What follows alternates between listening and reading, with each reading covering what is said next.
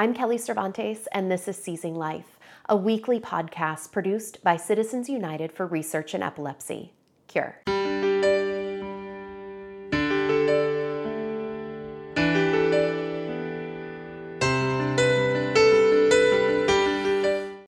Today, I'm joined by Joanne Guthrie Guard. She is a mother and advocate who helped push forward legislation in Illinois to prevent insurers from changing the terms of prescription drug coverage in the middle of the year when consumers are already locked into their plans.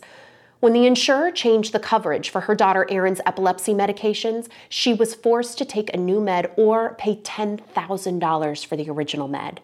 With few options available to them, Erin tried the new med, but the side effects were so severe that Joanne feared for her daughter's safety when sending her to school. Eventually, Joanne was able to work with the insurance company to get the treatment her daughter needed covered. But this process took months. With the help of the Epilepsy Foundation of Greater Chicago, Joanne was able to be the face and voice of Illinois House Bill 4146, culminating in its successful passage into law. Joanne, thank you so much for coming and chatting with us today. I am always thrilled to be joined by another supermom. Well, thank you. So I want to start by getting your story. How did epilepsy enter your life? Well, when Erin was eight years old. And Erin is your daughter? Is my daughter. That is actually when she was first diagnosed, but we think that possibly she was actually having what are called absence seizures or staring seizures for maybe even a year in advance. And then that culminated into a big, what they call grand mal seizure when she was in school. Once she was diagnosed, we started her on, of course, they start with one medication. Mm-hmm. And as probably 99% of the parents out there with children or even adult onset epilepsy, it almost never works with the first one or the second one or the third one. So we went on a journey of 4 years before we found kind of a cocktail of medications that didn't keep her seizure free, but kept her fairly controlled, where maybe she'd only have, 2 or 3 a day, which she was in school and they would happen in school, and she would get through the seizure and then go on with her day. But it took us 4 years to find that, which I know that's a lot of people with those specialized conditions, not just epilepsy, but a lot of different conditions. When you find that medication that works for you, you don't want to lose it. No. You don't want to lose it. So we were on a good trajectory for a while. And then when she got into high school, she started having very bad dizzy spells, like vertigo, where she was nauseous. Her legs, she said, would feel like noodles, where she couldn't even stand up. It would put her down for probably about 2 to 3 hours. Oh my gosh. And if it happened when she was already in school, she would go to the nurse's office, lay there for a couple of hours, and then go back to class. Sometimes it would happen on her way to the bus. Sometimes it would happen before she left home. And this went on for probably about 6 or 7 months. And when the doctor then said what they felt was happening was one of her medications was being metabolized differently now. The body goes through changes when you become a teenager. So now you're dealing with how is the body reacting to what had worked for like 6 years. And so we had to deal with it. We couldn't change the medication, so we just had to deal with this side effect, and sometimes missing school completely, and then sometimes missing maybe just a couple of hours in the morning. Okay. But we were more for trying to get the seizure control. So that's the tough thing as a parent too. Yeah. Are you willing to deal with the side effects that are keeping them from having too many seizures, Or do you not give them that medication because of how it makes them feel, but now you're dealing with the seizures? The age-old quality of life question. Exactly. And finding that magical balance. And most of us don't find that balance, that you're almost kind of, you're just sort of fudging along the way, and every day is a little bit different. You really don't know what the day is going to bring to you that day. But what happened was when she was in high school was that same medication, the pharmaceutical company came out with an extended version. So, or an XR, extended release. So it would have a coating on it that then the coating would just kind of wear away after she took it, and the medication was put into her system at a slower rate than just taking the tablet that she was taking. I called the doctor as soon as I saw the extended release came out, because I think I knew before he did almost. Super mom. And he said, absolutely, let's try it. Wrote a prescription for it, and the day Erin started taking that extended release medication is the day her symptoms stopped. Wow. She was it was back the in exact class same again. med she was on before. It was just a slightly different delivery system. Yes, exactly. And it worked phenomenally. And so, of course, we were very happy. And about 3 months in, I get a letter from the insurance company saying that they are no longer going to cover the extended release and that she had to go back to the tablet version. The issue, though, with that is that there was no generic for it. So it's not even that I could say, well, why don't we try the generic? So what was the insurance company's reasoning? There really wasn't a reason. I knew that it was very expensive. And so when I did look into, well, what would it cost for retail for it? And it was $10,000 is what it would cost us for each prescription. Because that's reasonable. Of course. Since I didn't have $10,000 laying around just begging to be spent. Why not, Joanne? We had to go back to the other medication. So you have to go back to this med, which is, the side effects are frankly dangerous. Absolutely. So you call the insurance company and they just say, nope, sorry, there's nothing you can do. Nope, sorry, yep. And when the symptoms came back again, it's one of those things where then, as a parent, and as an advocate, you have to be the voice. And I think there's a difference between, someone that comes in as like a bull in a china shop, right?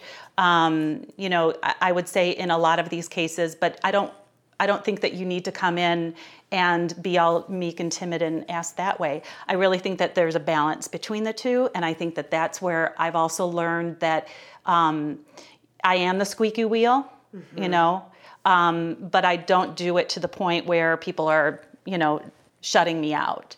So I think that if you go in and you're educated, educate yourself on things, make sure that you know what you're talking about. And I went into our doctor's office, which I really encourage people to really use their medical community. Use your nurses. I mean, you know how amazing they are. And they know a lot. They see a lot. And I think that, so what I did is I went into and talked to our epileptologist nurse, and I said, this is not acceptable. I'm scared for Erin. There's got to be something that we can do. And so she actually wrote a letter and appealed to the insurance company. Now, the first appeal came back rejected. And so then what do? You go back a second time. Yeah. And again, the argument was that it is putting her in danger. Her safety is our utmost concern because of falling, maybe going downstairs where she's dizzy and she can't catch herself. So that did come back and it was approved.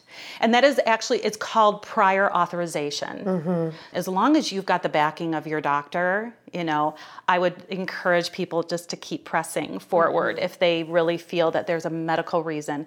And because they call it non-medical switching. And so you've got people on the insurance side that are making decisions based on business. Right. Not based on the medical decision of why, So sometimes there's good reasons to change. And if you do have a condition where you don't necessarily have to have the cost of a brand name and you can switch over to a generic, then, more power to you. If you can spend $20 instead of $100, sure, why wouldn't you? Right? So, but I think that what's difficult is that the people that are making those decisions behind the scenes are not making them based on what the medical decision is for why that person is taking that drug, especially in situations where they've maybe spent years going through multiple different types of prescriptions to figure out what that one is that works. And now you have someone telling you after your 4-year search, we're not covering that anymore. And, in the middle of your contract with this insurance plan. So it's not like you can get out of it and switch to a new insurance plan. You're caught between a rock and a hard place, and especially with the way the medical care works now, like with Obamacare, where people are actually purchasing their own insurance policies.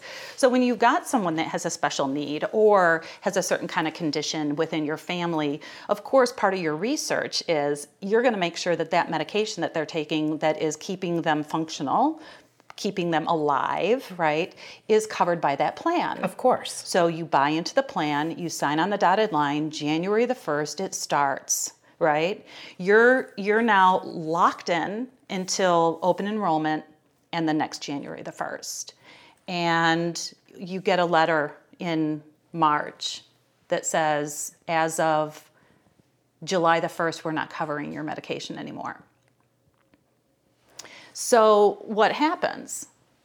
You have a really difficult decision to make. And a lot of times what they'll do is, instead of covering this, we'll cover you on this. Right. We've gotten those letters before. And it may be the generic, but that person behind the scenes that isn't the medical person doesn't know that, like Erin, because her epilepsy is so difficult to treat, whenever a new medication would come out, a lot of times that's what the doctor would try her on. Mm-hmm. And so by the time a generic would come out, she's already been on this medication for 6 years. Right.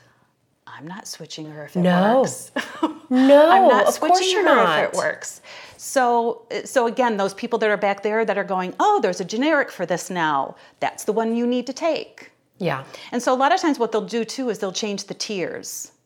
So it'll be moved into a tier that all of a sudden maybe the tier that medication was on before, or the formulary, is $40. Mm-hmm. Now in the middle of the year, now they're moving the formulary and they're putting you on a different tier, and now it's $120 mm-hmm. or $400 or whatever that combination is. But you've got people that, go to fill their prescription and all of a sudden the cost has quadrupled for them. Well, and I think it's also important to remember that a lot of epilepsy patients are not on just one med. Right. So you're talking, you're like, $120 a month for a med, and that's still a lot of money. Right. But it's not the only one. Erin's on 6. Wow. Which is the most of any of the patients of the epileptologist that she sees at Northwestern right now. Now, how is Erin doing now?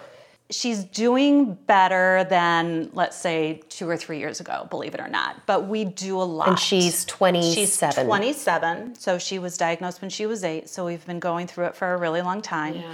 Mm-hmm. We're really trying to work on trying to get the medications, the dosages and everything lowered, so we can kind of see where that threshold is. So if we know that if we go down here, this is seizures, mm-hmm. but if we're right here, this is seizure-free. Right. We don't want to be up here if we can be here. Right. So so that's kind of what we're working with now. We're at the point now too where she's kind of embracing, even after all these years, she's embracing, also being an advocate, mm-hmm. And there was a time where it was just a dirty word to her, and I couldn't have a conversation with anybody about her epilepsy without really upsetting her. Mm. So we went through a period of time where she didn't go to any epilepsy events with me.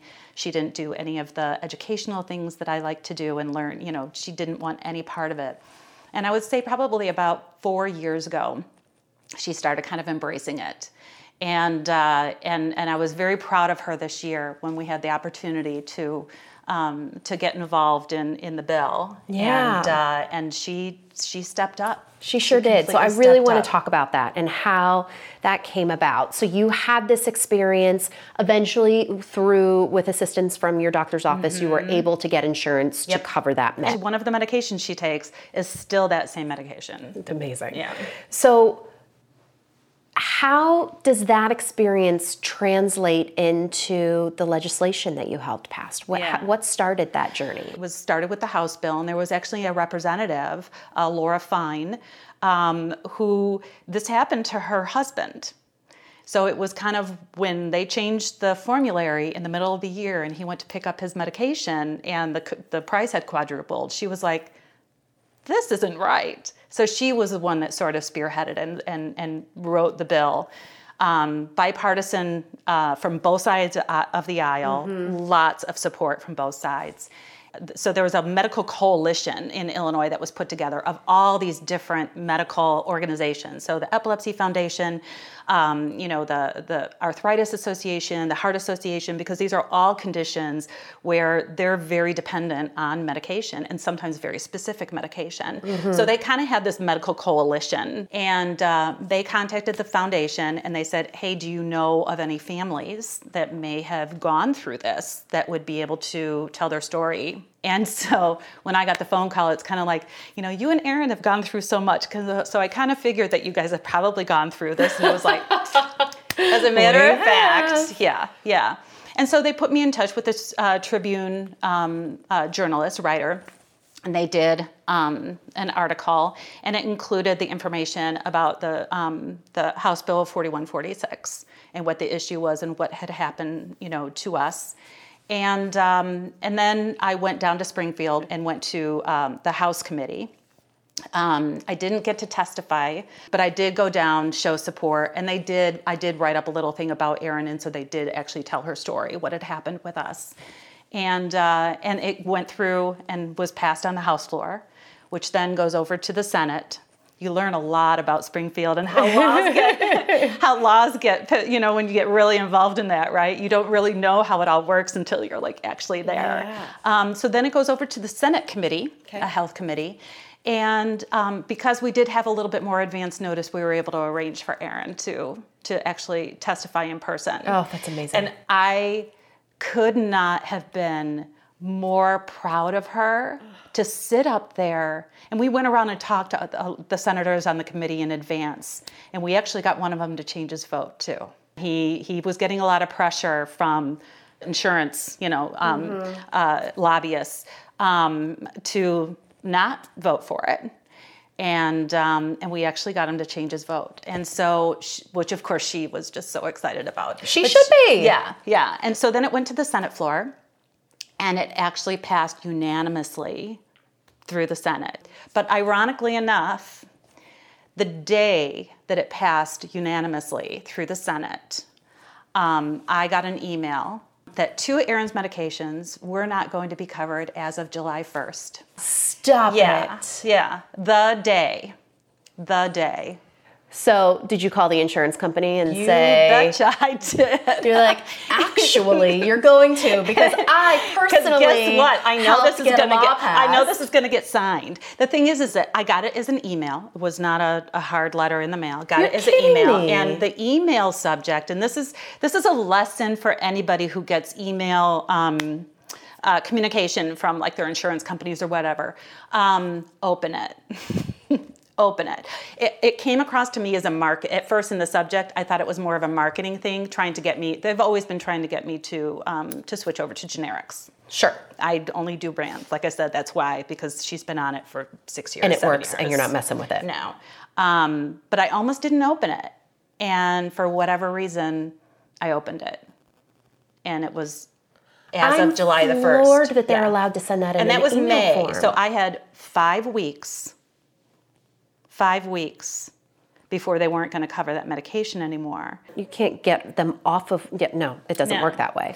But I also knew that there is something called prior authorization. Mm-hmm. So I went through the same process with the doctor's office as what I had gone through 10 years earlier to have the medical reason for why she needs to be kept on the brand. Mm-hmm. And it was approved, the first time through this time that's nice. As well.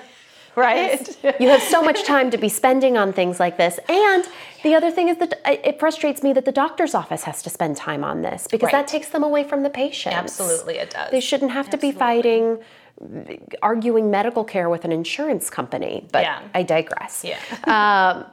So the bill is passed. So the bill is passed, and then it goes to the governor's desk. So, and of course then too, there's this lag time in there, right? And then of course, you never know what a governor is going to veto. Sure. It could be a bill that makes all the sense in the world, and for whatever reason, at least we knew the opposition had been removed because of the tweaks that they had made. Okay, so what was the opposition? What reason did these government officials have to not vote for it or for the governor to not sign it. Right. So you've got insurance companies that what they do is they would move the formulary around. Again, putting things on different tiers. Okay. So if you have something that is on a lower tier, that might be your generics, that type of thing. If you have something that's on a much higher tier, those would be the more expensive medications. So the whole thing about them being able to, again, mid-year, be able to move things around tiers, that was a big part of it. You can't change someone's coverage in the middle of the year.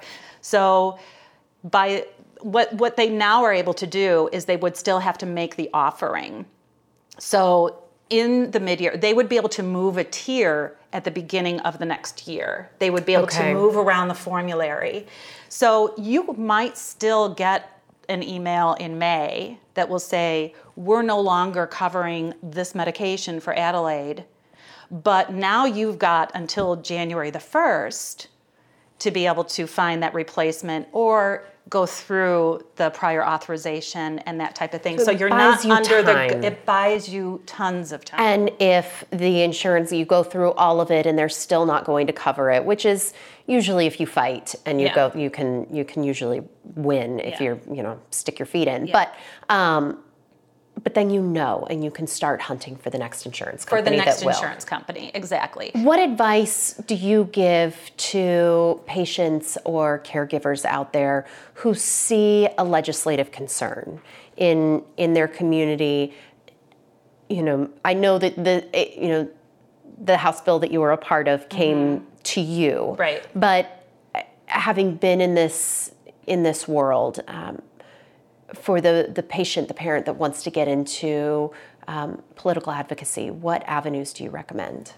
I think first, get involved in foundations and organizations, because typically they will have like a lobbying group or an advocacy group, or that maybe they haven't employed on their staff, someone who just does Springfield advocacy or DC advocacy. So I think tapping into those people to see maybe what kind of legislation there might be out there where maybe you can add something to it.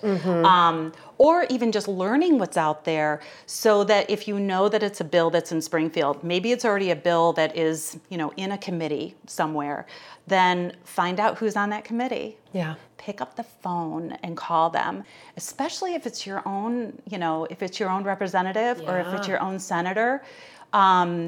They will listen. They really will listen. And you are their constituent, and you're a vote.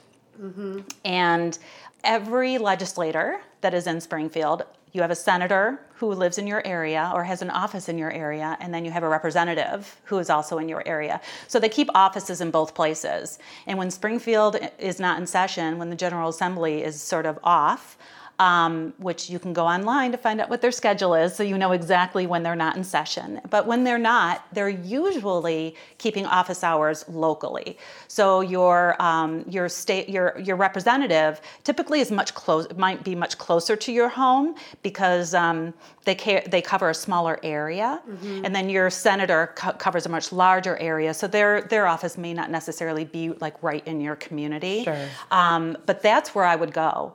I would find out when are they going to be in the office, and I would make an appointment. Make a 15-minute appointment to go in and introduce yourself, and then let them know about maybe some concerns that are happening in your life that with prescriptions or with anything that would be going on, because it's their job to know what the issues are in their own area and with the constituents that are around. I did that with my representative, and actually after Erin and I were in Springfield when she testified in front of the Senate committee, I made an appointment with my senator and went and spent time with her to make sure that she understood that it was super important for me for her to vote yes for that bill. And then also, if you've got younger children, or with Erin, once I realized that she had kind of gotten out of that funk, she came with me to everything. She saw how I talked about it and how passionate I was about it. And of course, with kind of how long it's taken us to get here, I'm starting just to see her confidence, building up, which just means everything. But I think that the most important thing is that you can't be silent. You Right. just can't be silent. Couldn't agree more. And I always felt other people, how can I expect someone else to do it for me, and benefit and have Erin benefit from someone else's work if I'm not willing to go out and do it myself. You are a wealth of information, and I am so happy you were able to come and join us today, the true epitome of a super mom. Well, thank you. Thank you so, so much. Thank you for having me. I appreciate it. Thank you so much, Joanne, for giving us advice on how to be a political advocate on Seizing Life. It is so important that we understand the power we hold as voters and citizens of our country. Please share Joanne's story with other epilepsy families so that they can learn to be a voice in their own local governments.